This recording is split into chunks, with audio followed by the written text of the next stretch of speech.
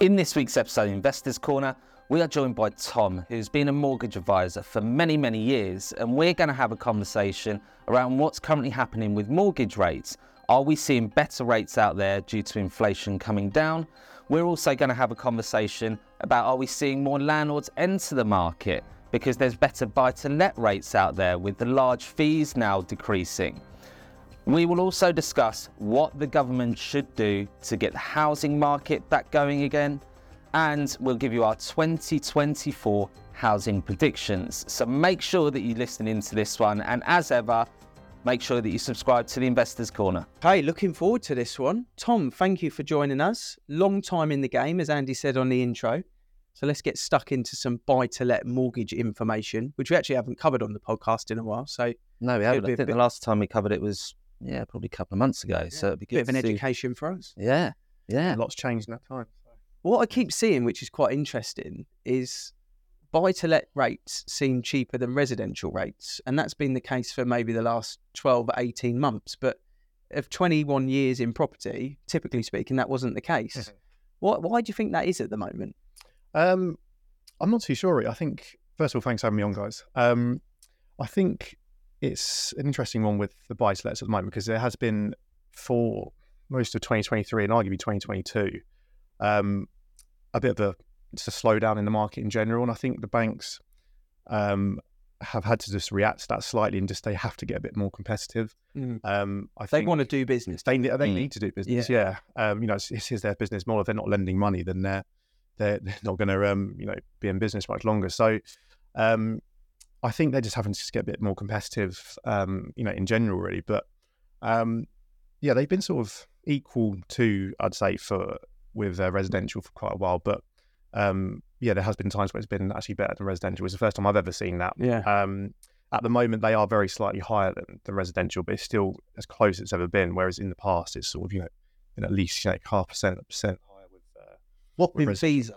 Yeah, whopping fees, which we're seeing a change on now. Yeah. So there were big fees, like you said, but because the lenders are competing with each other and they need those people on their books, really, it's right. Okay, let's drop the fees down from.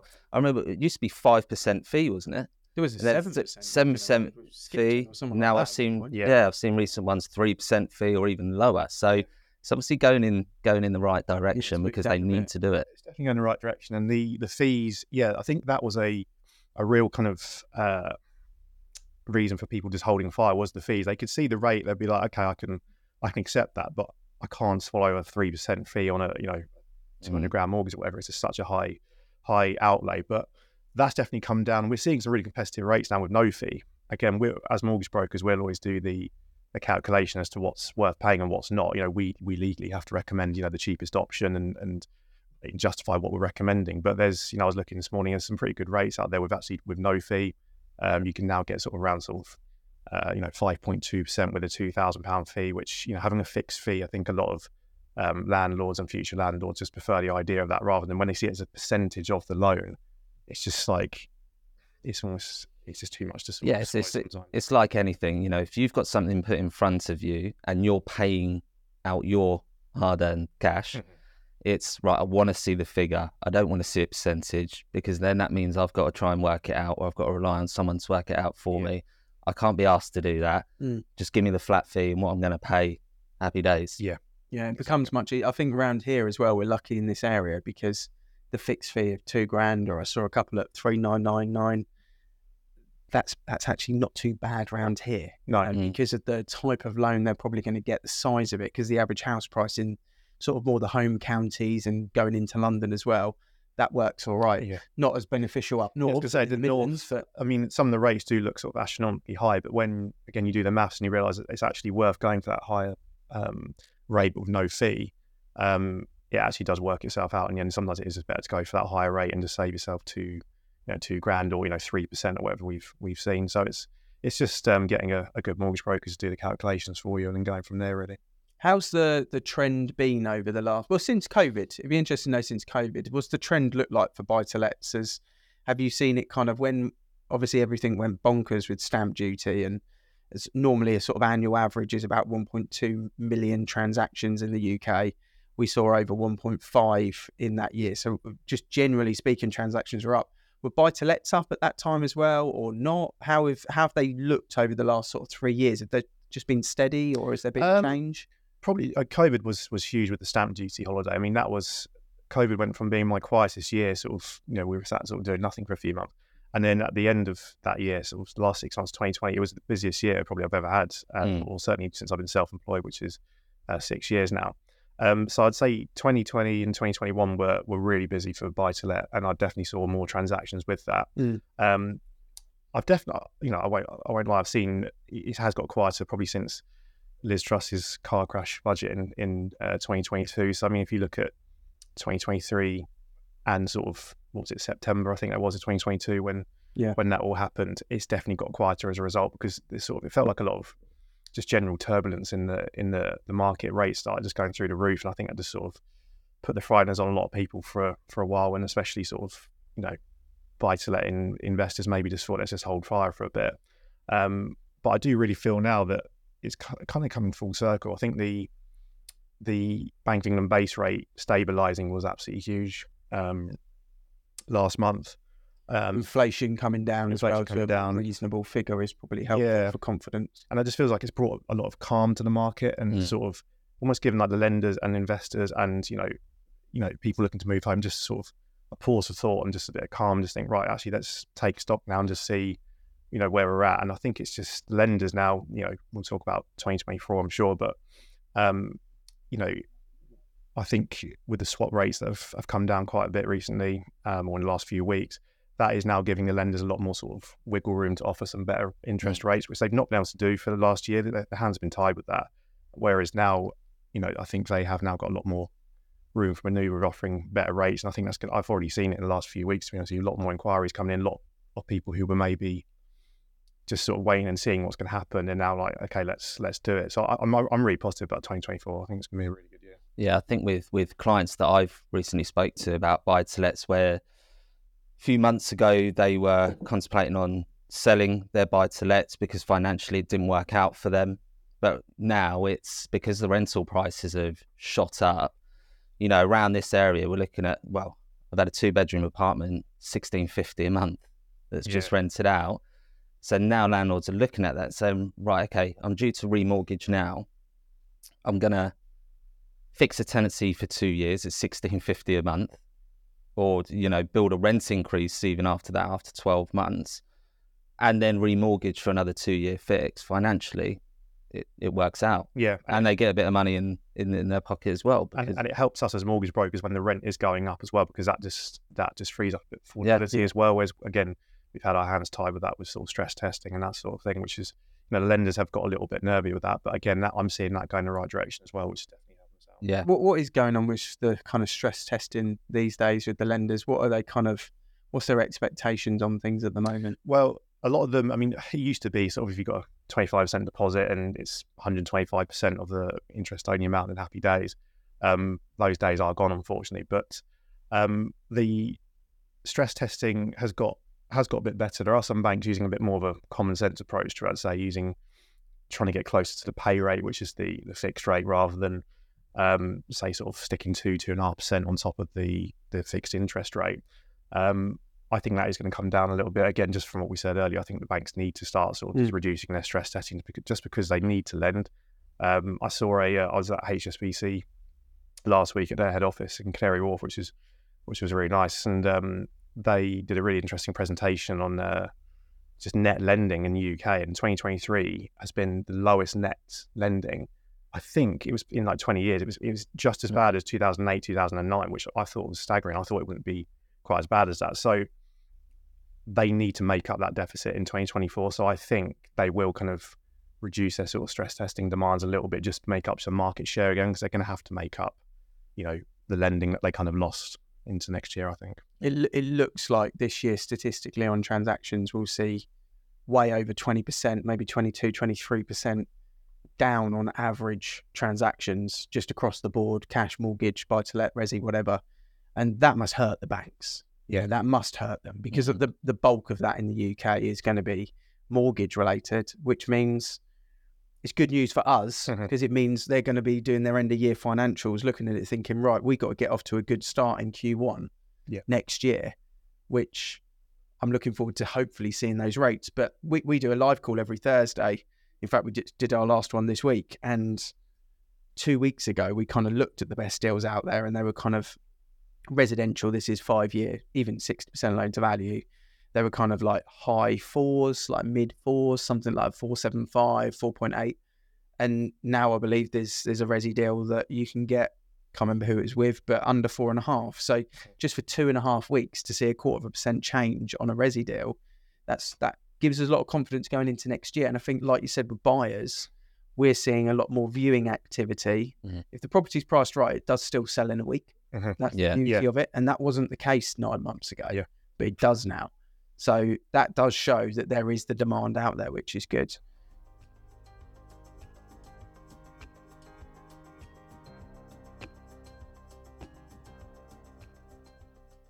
What's your kind of expectations for the first half of next year in the buy-to-let mortgage world? What's your mystic, Meg? We won't hold you on this. This is not advice. Don't hold you on this. But we're just guessing and opinion-led here, really. I think in Q1 of 2024, we're going to see almost like a bit of an interest rate war between the lenders for what we said really to take back some market share, which is obviously great for borrowers and great for the market in general. I'm anticipating personally sort of my business to be a lot busier in the first 6 months of 2024 than I was probably of this year, just transactionally anyway. I mean, what I noticed this year is even though we did do less mortgages this year than we have done in the past for obvious reasons, but I never saw the amount of inquiries coming in drop, which was always positive. It was people still wanting to buy, landlords still wanting to either increase their portfolio or people wanting to become a landlord. But just the numbers didn't quite stack up, whereas I think we're going to see that completely change now coming up in Q1. So yeah, I think we're going to see some, I think interest rates sort of beginning with a 4 will become the norm. Maybe even sort of high 3s if you've got a really low loan to value and maybe a high setup cost.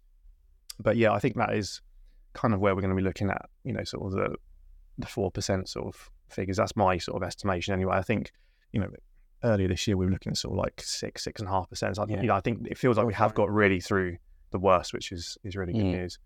Are you finding that with investors that you're chatting to? Is the demand increased, or is the kind of the lukewarm conversation started yet? Are you speaking to newer investors, seasoned? What sort of Definitely the lukewarm conversations are coming through. Probably 6 months ago, they didn't even want to entertain the conversations. If we had an amazing property on the market that could work out as a buy to let, they just weren't interested. They didn't want to put their money out there because they didn't know what was going on, and the interest rates were quite high. Now that's sort of flipped right now because the clients that I was speaking to then, they're now talking to me saying, right, I'm at the end of the year, I'm looking at my next year goals. I want to add 2 properties to my portfolio, or I want to add 1 property or something like that. What have you got? So those conversations now coming through from multiple people just shows that it is on the flip side, and going into Q1 next year, I think there's going to be more of those conversations being had. I think with rental prices, we're going to continue to see those increase because the supply is still not there. It's not going to happen overnight. And I think more and more people will look at that and think, right, my goal is to keep hold of this investment property that I've got, because over the next 3 to 5 years or whatever it is, my goal is X, to take out this much equity of the property or something like that. And they'll continue to rent, and you get more queries coming through about buy to lets. That's my sort of prediction on it. Yeah. And that's just from the conversations that I'm having now compared to 6 months ago. Yeah, and like I said, my sort of prediction is, and what I'm already seeing is just a lot of inquiries I had last year where it just didn't quite work. We couldn't quite make the numbers stack up. I think people will now make the jump now and go for it. And I get a lot of clients who I've long-standing clients of mine I've done like quite a lot of residential mortgages for. A lot of them have aspirations to become landlords one day. They know it's a good investment, so they quite often ask me like, how much do I need to have in the bank to get a decent deposit and all that sort of thing.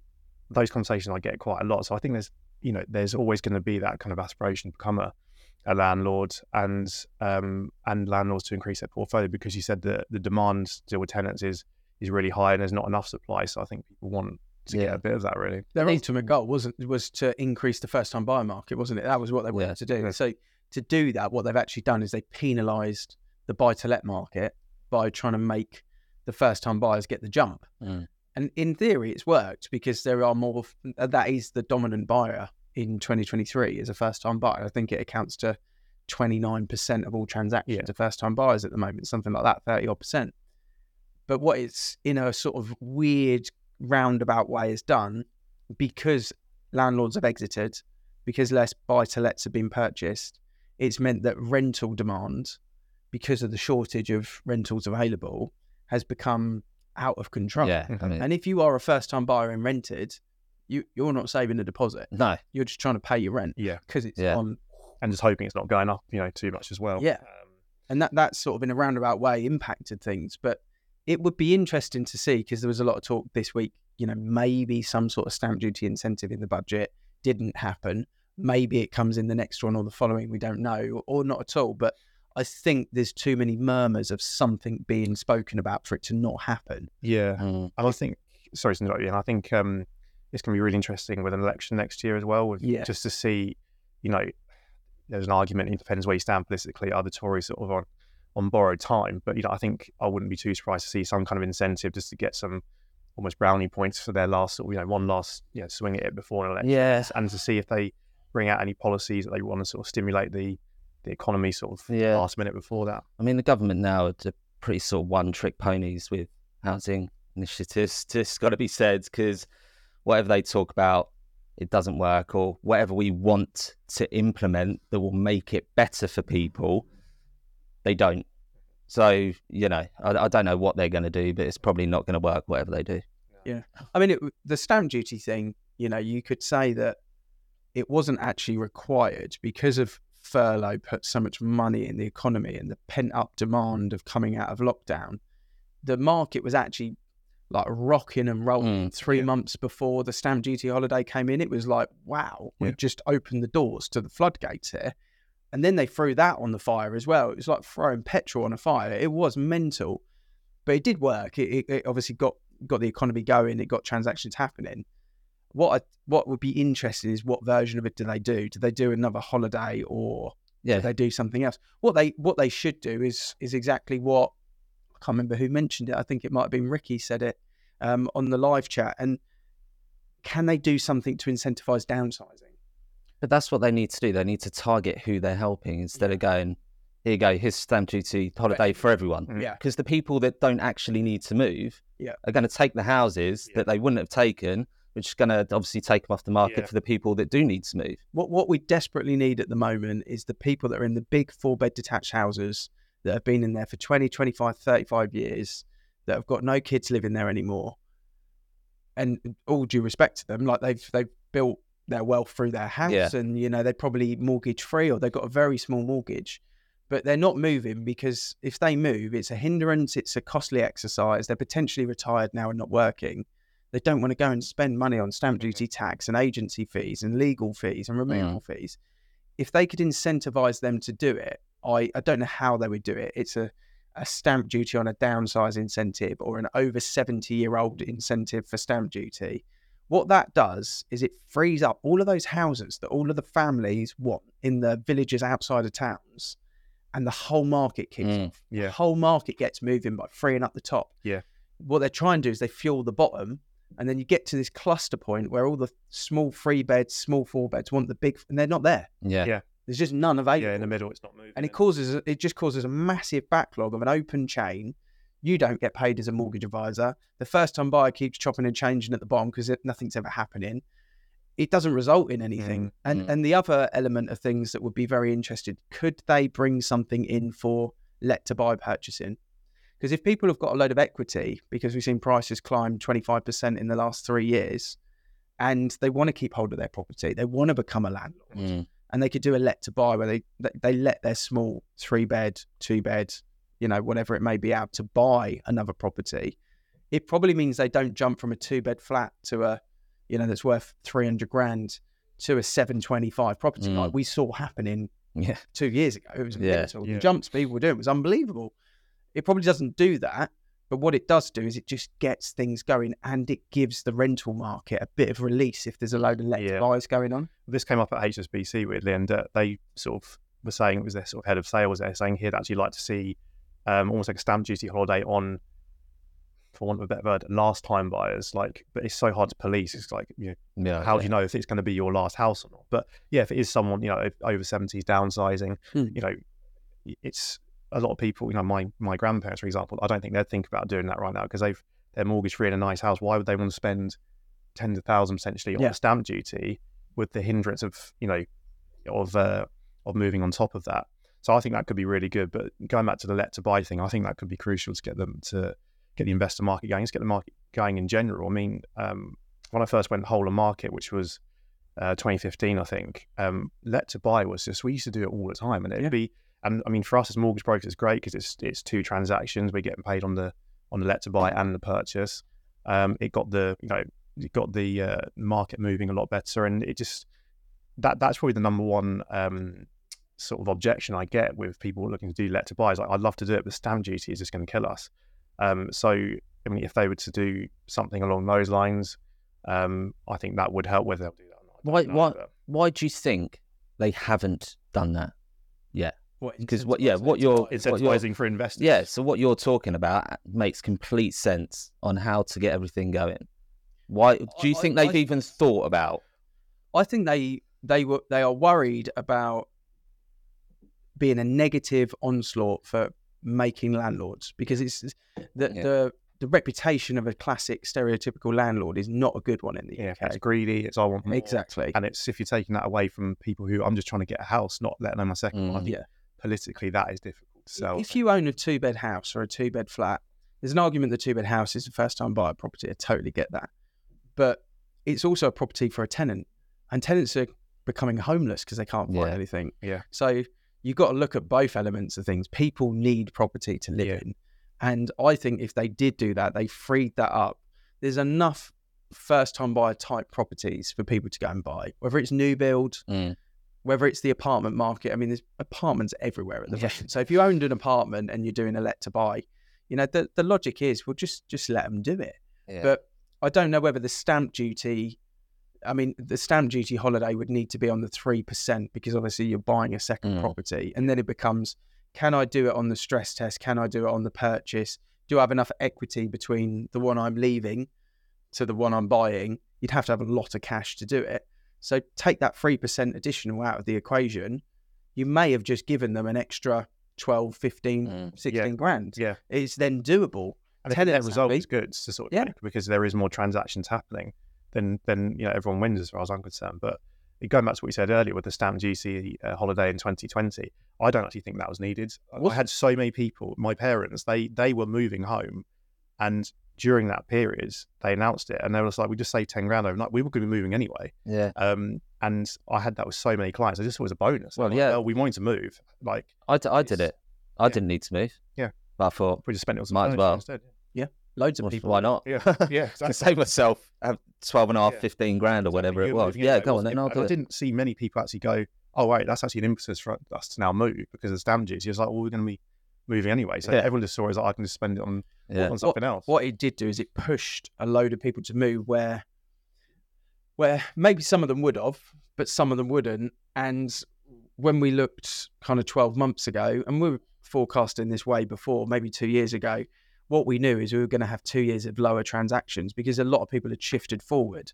And just from a business point of view, we were strategizing 18 months ago saying, well, next year, as in 2023, is going to be low transactions. So for estate agents, for mortgage advisors, we will, to do the same turnover number, we're going to have to do a lot more work, a lot more work in it. And you're seeing a lot of people struggle in the property industry because of the transactions are down.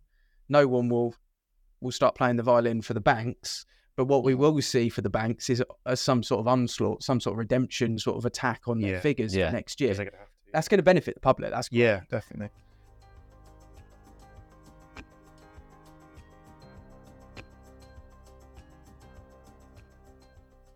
What I am interested to know though is the types of landlords as well that we think might be knocking around in 2024. It'd be great to see the let to buys back. We saw the small businesses kick in, didn't we? We saw small business owners, medium-sized business owners looking to acquire property because they'd made a lot of money over those 2 kind of windfall years. Who else what's the demographic look like for the landlord? From the conversations that I'm having, sort of the landlords that will come through are current landlords with 1 or 2 properties looking to purchase another one. That's from multiple conversations that I've had. You've also got current landlords looking to incorporate their buy-to-lets into a business, which obviously has tax, it's for tax purposes, which will free up sort of more of an outlay of cash that they can reinvest in other property as well. And you've got your first time landlords, accidental landlords, where they're either moving overseas or they're with a partner that's already got a property and they're going to move in with a partner and rent out their property. So it's really a mix of landlords that we're going to see come through. But I think your main landlords be the ones that have the 1 or 2 properties looking to add to them. I've spoken to landlords recently that have had 10, 12 properties in their portfolio. They're not looking to do anything for the next year because they're quite happy with 10 or 12.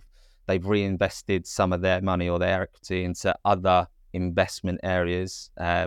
So they're quite happy with their 10 or 12. And I think most portfolio landlords might be like that for the next 12 months, just to see what does happen next year with the interest rates coming down, the base rate, et cetera, et cetera. So, your landlords 1 or 2, I think we'll see a lot of them enter to find another property. Yeah, I'm getting a lot more inquiries. People looking to go down the limited company route as well. Yeah. Certainly in the last 12 months, I've seen that. And there's more and more lenders that are coming into the limited company market as well. As obviously, I'm not a tax advisor, but there are sort of tax advisors doing it. Yes, I think it's become a more competitive space in the mortgage market for limited company. If you are a landlord and you're thinking about going down the limited company route to incorporate, just make sure you seek that professional advice. Some people that I've spoken to think it's something quite easy to do, but you have to meet certain requirements in order to do it. You can't just do it tomorrow. So just make sure that you get that professional advice for it. Yeah, the other kind of trend that's coming over the next couple of years as well is there will be more people turning 65 than 21 for the first time on record ever, which shows that there's a marketplace for the 60. Well, there's going to be a dominance of 65-year-olds in the UK, whether you're talking from a restaurant perspective, from hospitality, products, services, mortgages, or property. That in itself, recruitment as well, that in itself is going to be very interesting because it does mean will banks start to look at that element of it?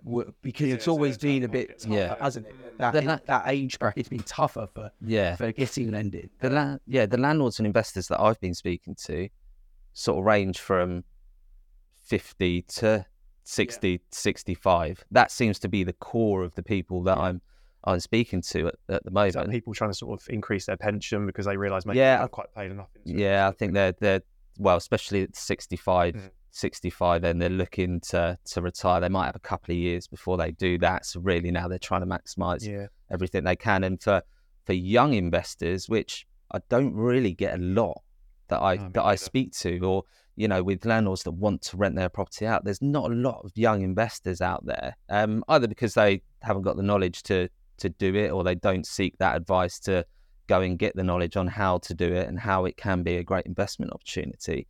But I think a lot of the young investors want to put their money somewhere else. So we're talking crypto, shares and stocks, things like that they're thinking, actually, I might be able to 10x this tomorrow. And they're like, I'm going to put my money in there. But we've seen before, you could lose a lot of cash, and then you can lose a lot of cash overnight from doing that. It's happened to me in the crypto world. I'm a lot more No, I'm a lot more hesitant now, and I look into it a lot more than I used to. I used to just hear the headlines and go bang, and then I'll be like, I haven't made any money on that. Why haven't I done that? Yeah, because I didn't read what the community was like on that crypto. So, but I think, from the buzz that you see on social media, the trends that you see on social media, it is stocks, shares, crypto, NFTs, whatever else is going on. Yeah, it's just all about that. I think for younger people, it can be almost like an opportunity to look very clever. Look what I've done on crypto or Bitcoin or whatever. Whereas the sort of the 65 sort of age bracket, they're sort of probably a bit more. Let's go with bricks and mortar. And don't get me wrong, there's some successful young people out there. Yeah. I know people that have made millions of pounds at the age of 20 by investing in crypto, and fair play to them. But a lot of these big risk that have done that level of things they've given it 10 hours a day. It's become their discipline, it's become their skill. Well, typically what we're talking about in the buy-to-let space is not professional full-time buy-to-let landlords. We're talking about people that have got a full-time job, or maybe they drop down to 4 days a week or something like that. But that age of the bracket, they've got a lot of generational wealth, they've got a lot of equity from being a property owner for the last 30 odd years. And that means that they can do things. And it goes back to that stamp duty thing again. If you're talking about those 800 grand houses, and in those 800 grand houses, all of a sudden they're downsizing because they're thinking of later life. They want a ground floor apartment, or they want a smaller property that's easier to manage, smaller garden, closer to town centre so they can walk to shops. They might downsize to 450, pull a pension fund out, or pull a little bit of a pension win, call it 200 grand, 150 grand. All of a sudden, they look at it and they think, well, I've got 2 grandkids, I've got 2 kids. I could buy 2 1-bed flats or 2 2-bed apartments or 2 2-bed houses, live on the rent, 3-4 grand a month's worth of rental income coming in there as well. And that would allow me to retire early. So when you look at the whole sort of spectrum of what could happen by just incentivizing, and the truth is, they don't need the stamp duty holiday to do that. They can do it anyway. The 10 grand makes no difference, but it feels like I've got 10 grand off the tax man. Yeah. So you feel... Yes, exactly. And then you're going to take it on. Yeah, that's the buzz, isn't it? Yeah. I think from a mortgage perspective there as well is, if you're 65, your hands are quite tied residentially, because all the lenders are always looking at, what's your income going to look like in 5-10 years. You told us you're going to retire in 5 years. So they're going to work out the affordability on your pension income, which might not be as high as your current salary. Whereas with the buy-to-let market, they're actually really quite flexible at that age. Just sort of, there is a couple of lenders that actually don't have any age limit. If you apply before 70 or 75, I can't remember the number now, that you can basically have it until you're 100 or whatever. They know that that the applicants are doing that to boost their pension income. So that sort of age gap, sort of around sort of 65 to 70, is actually quite an easy time to get a buy-to-let mortgage, because as long as you're sort of below a certain age, that they'll kind of, they're not actually too bothered in terms of when this mortgage is actually redeemed. They know it's an investment. Whereas if it's residential, this mortgage has got to be done by your 70, 75. Yeah. So that's, I think, just hearing what you said about more people being 65, that's a huge opportunity, I think, in the investment world. Banks aren't scared of property investment. They know how it works. They know long term they're going to get their money back. And typically speaking, that's the way it goes. So that's interesting to hear that, because the other part of it is we're living longer. People are not dying as early as they were before. We are living longer. We live a healthier society. Medical health care is better. We're more aware of what's good and bad, and as a result, people are living longer. So at 65, you've got a hell of a long time left. Yeah. Touch wood for you. You've got a long time left, and you can do a lot in that next 30 years. Yeah. And that's an opportunity to build your life over that 30-year window, to make sure that your loved ones benefit from it, you live the life you want, you can enjoy yourself, and property movement around that 30-year window, or at least over that next 10 years to set it up for the last 20 years of potential life, that's a real key strategy that you can take advantage of, and people want to, I think. So it'll be interesting. What other thoughts have you got on the buy-to-let market that maybe we haven't covered so far? I just think that he's going to get a lot more positive next year. I would, you can probably tell what I'm going to say. I'd always just say, just speak to a mortgage broker, get them to look at your your whole sort of picture in terms of, you might be a landlord who's just, coming up for a renewal for a 2-year fix and you've just done it yourself each time. Go and speak to mortgage brokers. They might be able to look at things from a different sort of angle. You might get, if you're struggling on affordability, for example, you might have a lender who will look at the market value of the rent rather than what you're actually charging right now, because we do get that. If I've got a really good tenant, I don't want to lose them, but I know I could be charging more. Some banks will just be, that's what we're going to base our stress testing on. Yeah. Some will say, actually, we'll send one of our valuers round and see what we think is worth and do an affordability assessment on that. And there's things you can do like top slicing, that sort of thing, which a mortgage broker can talk you through. More and more lenders are doing that, where they'll look at your personal income. If you've got a tenancy which is a little bit tight on the buy-to-let affordability, but you've got a pretty good salary and not many other outgoings, lenders will look at that and think, okay, you've actually got a bit more disposable income each month. We can look at that to increase your lending as well. So I would just say to speak to a mortgage broker and just get them to look at everything, and you never know, you might actually be able to sort of increase your options. We say it's all about individual goals, isn't it? What is the purpose of that buy-to-let, of that investment property? What are you trying to achieve from it? And based on knowing the end goal, it makes the next move for you as the broker, for us as the agents, if we're advising, a hell of a lot easier as well. So interesting to see what happens in the buy-to-let space over the rest of the year and then going into next year. Thanks for coming on. No, thanks for having me. Thanks for sharing your expertise. I'm sure we will have you on the podcast next year again. See if you were right. Oh, as yeah. We'll can't defend myself. Yeah. Tom, that's you what said this. Yeah. I did this on the back, mate. Yeah. No, of course, it's all kind of forecasted and opinion led, but that's why we do these podcasts, so that people can hear what the experts are saying. So thanks for coming on. Thanks for having me. Thank you.